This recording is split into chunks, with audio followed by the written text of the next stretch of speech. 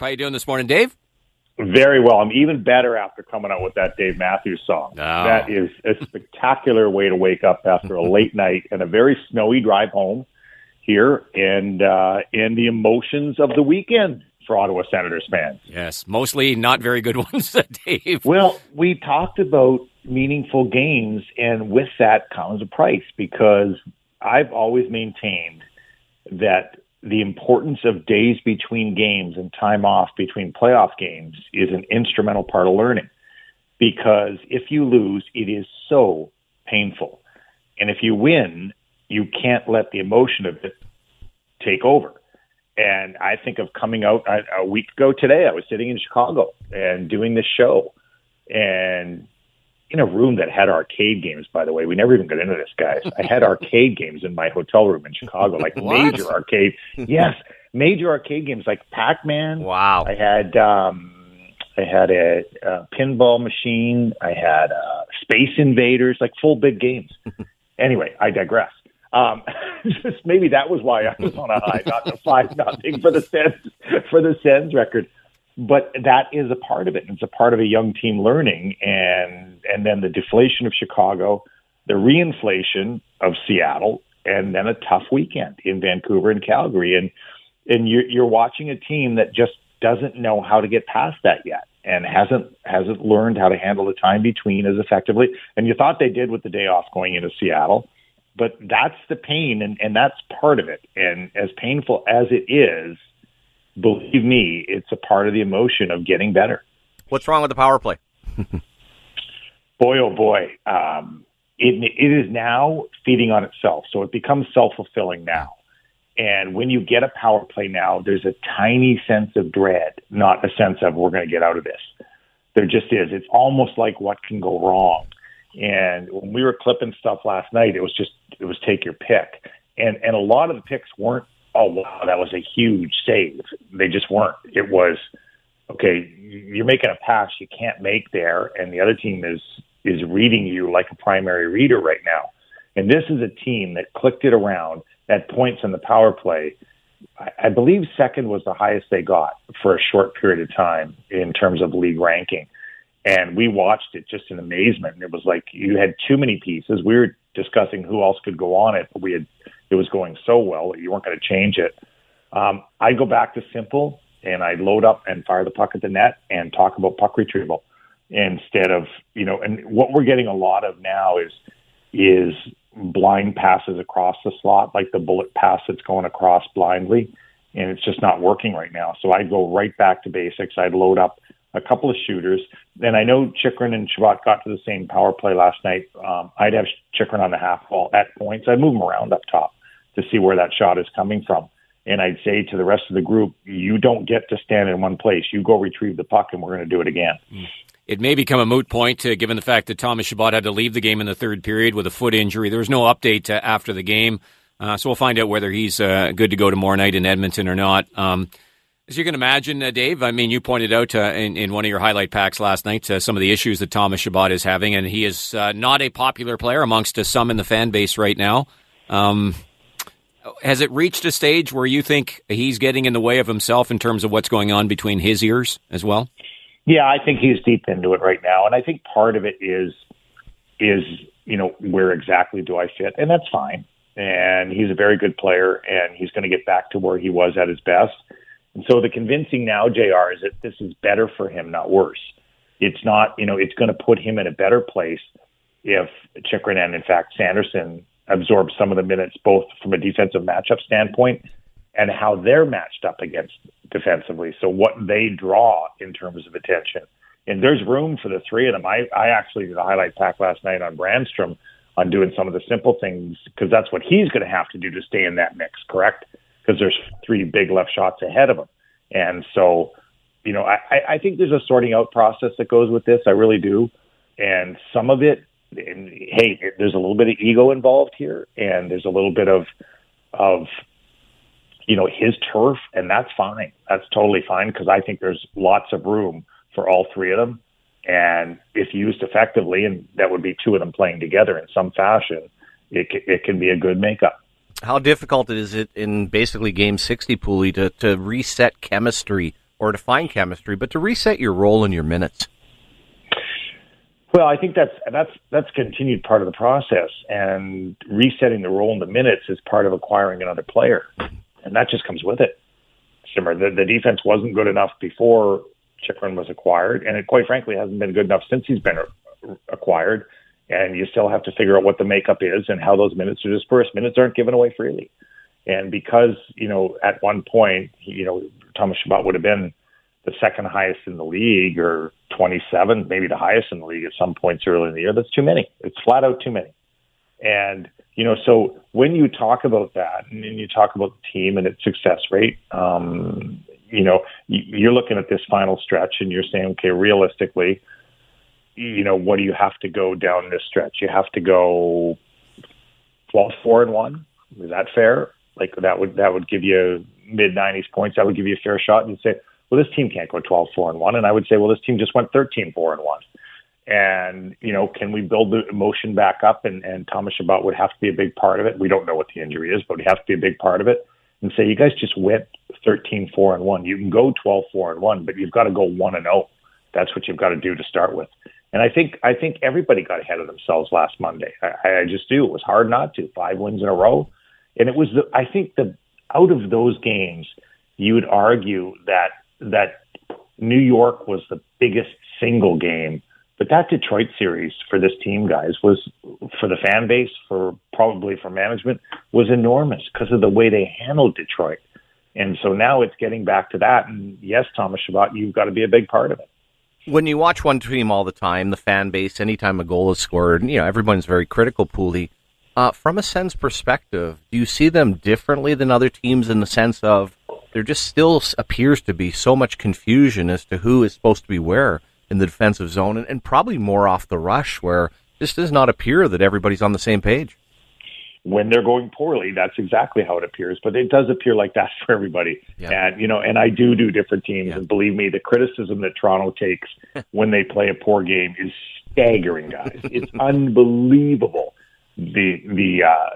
what they take when they lose, a game. And right now, that's not the case in Montreal. Montreal is a strangely happy place right now. It just is because if I'm correct, I'd have to look, but I was thinking when I looked that I thought if Arizona won last night that they'd be ahead of Montreal in the standings.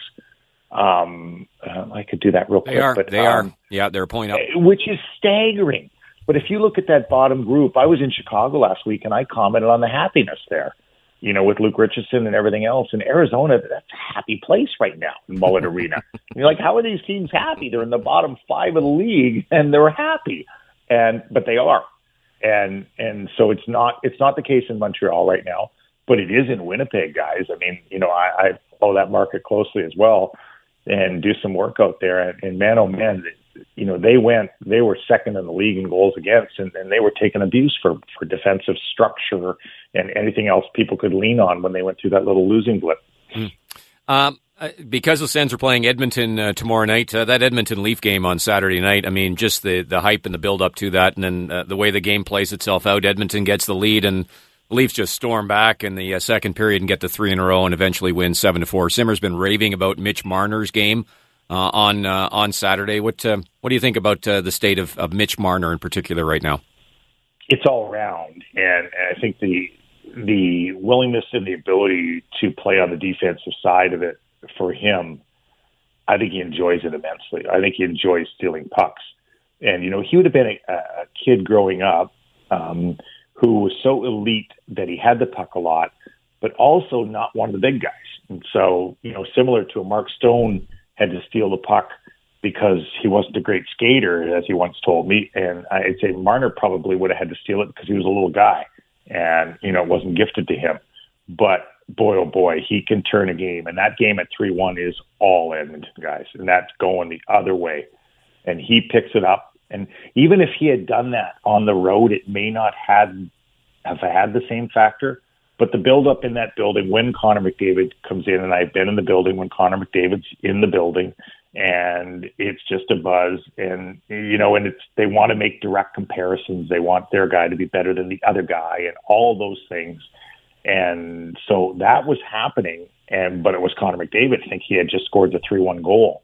And Marner turned that game around, and he did it in a home building where the building could take over, and then the building did take over, and they got the momentum going. And I think a little bit of that was young Skinner in net, but it was Mitch Marner, and he effectively stole the puck on 2 of those goals, not just the second one, but the third goal to set up that one or the fourth one. I mean, he was really good, and he if it's possible, guys.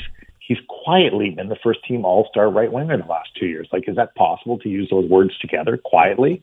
But he has, right? Like, you could arguably, I'm thinking, win a lot of bets with that question, to a fairly high-level hockey fan. And if you asked who the first team all-star right winger was the last 2 years in the National Hockey League, I'm not thinking a lot of people are saying Mitch Marner. Because he has been. Yeah, because everybody hates the Leafs outside of Toronto, and because of Matthews and even Tavares. Do you think he gets enough respect? Like, it's almost at times when Pasternak was coming out in Boston, just certain markets where, do people realize the point totals he's putting up, with Matthews having just an okay year? That's a fair question. It really is a fair question. It still defers to Matthews first, and then it defers sometimes sideways to the mercurial Nylander because of the way Nylander does it. And, and it's not quite as nonchalant as it was with the helmet sitting back on the head. There's still an air about Willie that says, yeah, I'm not that worried about this. The nonchalance, the beauty of nonchalance and non-worry, which he, handles beautifully, Willie Nylander. And then Tavares is the working man's guy who chose to come to Toronto. He didn't get drafted by Toronto. He chose to come here. So he holds a special place, in people's hearts. And so Marner probably, that's a fair question. I don't know that he does get the ultimate respect he deserves as a two-way hockey player. And when you get any conversation at all, when his name is brought up on the defensive side of things, because is an excellent penalty killer, you'll immediately get, well, you're taking that route because he's not going to win the Hart or the Art Ross or the Rocket because the guy on his line's going to win it. So now you're just looking for an award to give him. I don't think that's the case, but that's the argument you'd get. When we talked to you on Friday, there were rumblings that something was going to be going down in Philly, and indeed, after we hung up with you, we found out about the change, and Daniel Briere is the interim general manager of the Flyers and had his first comments yesterday and kind of said what I think everybody was sort of hoping that he would say, as in, there is not going to be a short-term solution here. This is going to take some time, but also touched upon the fact that they do have some good players there, et cetera, et cetera. I mean, you're a Flyer guy through and through. That's where you started and played a lot of your career. Do you think, A, that Daniel Briere will be ultimately the long-term general manager of the Flyers, and what kind of a job do you think that he might be able to do?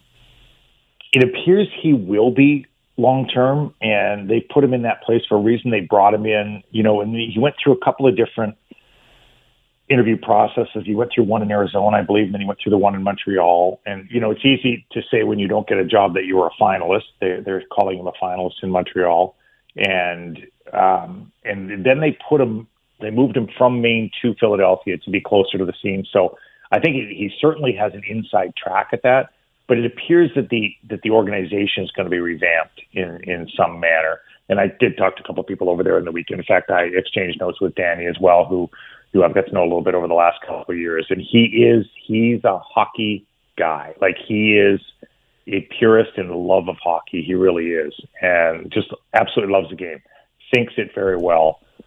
He's a bright guy. And so I think he's going to get, now it's not like he's getting a chance to really do it, because you can't really do anything now before the end of the year. But I think this is a good reset for them. It's funny because I'm thinking about it. And I mentioned earlier on this show, the Happy Club, well, almost just with one statement, he's allowing Philly fans to join the Happy Club, and say, okay, it's okay, and I think of the teams that I talked about earlier, and there's some teams that I'm not quite sure have joined it yet. I don't know what's going on in Anaheim, but Chicago is in that club, and Montreal's in that club, and now having a shot at Connor Bedard might put you in that club automatically. And if a team does, in fact, win the right to have that player on their team, and Philadelphia's in that mix too. So the brewing was that change was going to happen. How much change will be the question, guys? Will it get to a level where, he's embraced the word some sort of rebuild, but what does that mean? And that's all still to be determined. In Phoenix, Briere broke in under Shoney, and of course Tortorella was an assistant coach. How much of a factor is Tortorella, not only in maybe the power he holds, but the type of coach that maybe the general manager, if it's Briere or anybody else, would be inheriting? It's going to be a conversation. There's no question about it, Simmer. And, I think he has 3 years left on a significant deal. And AV would have 2 more left, right?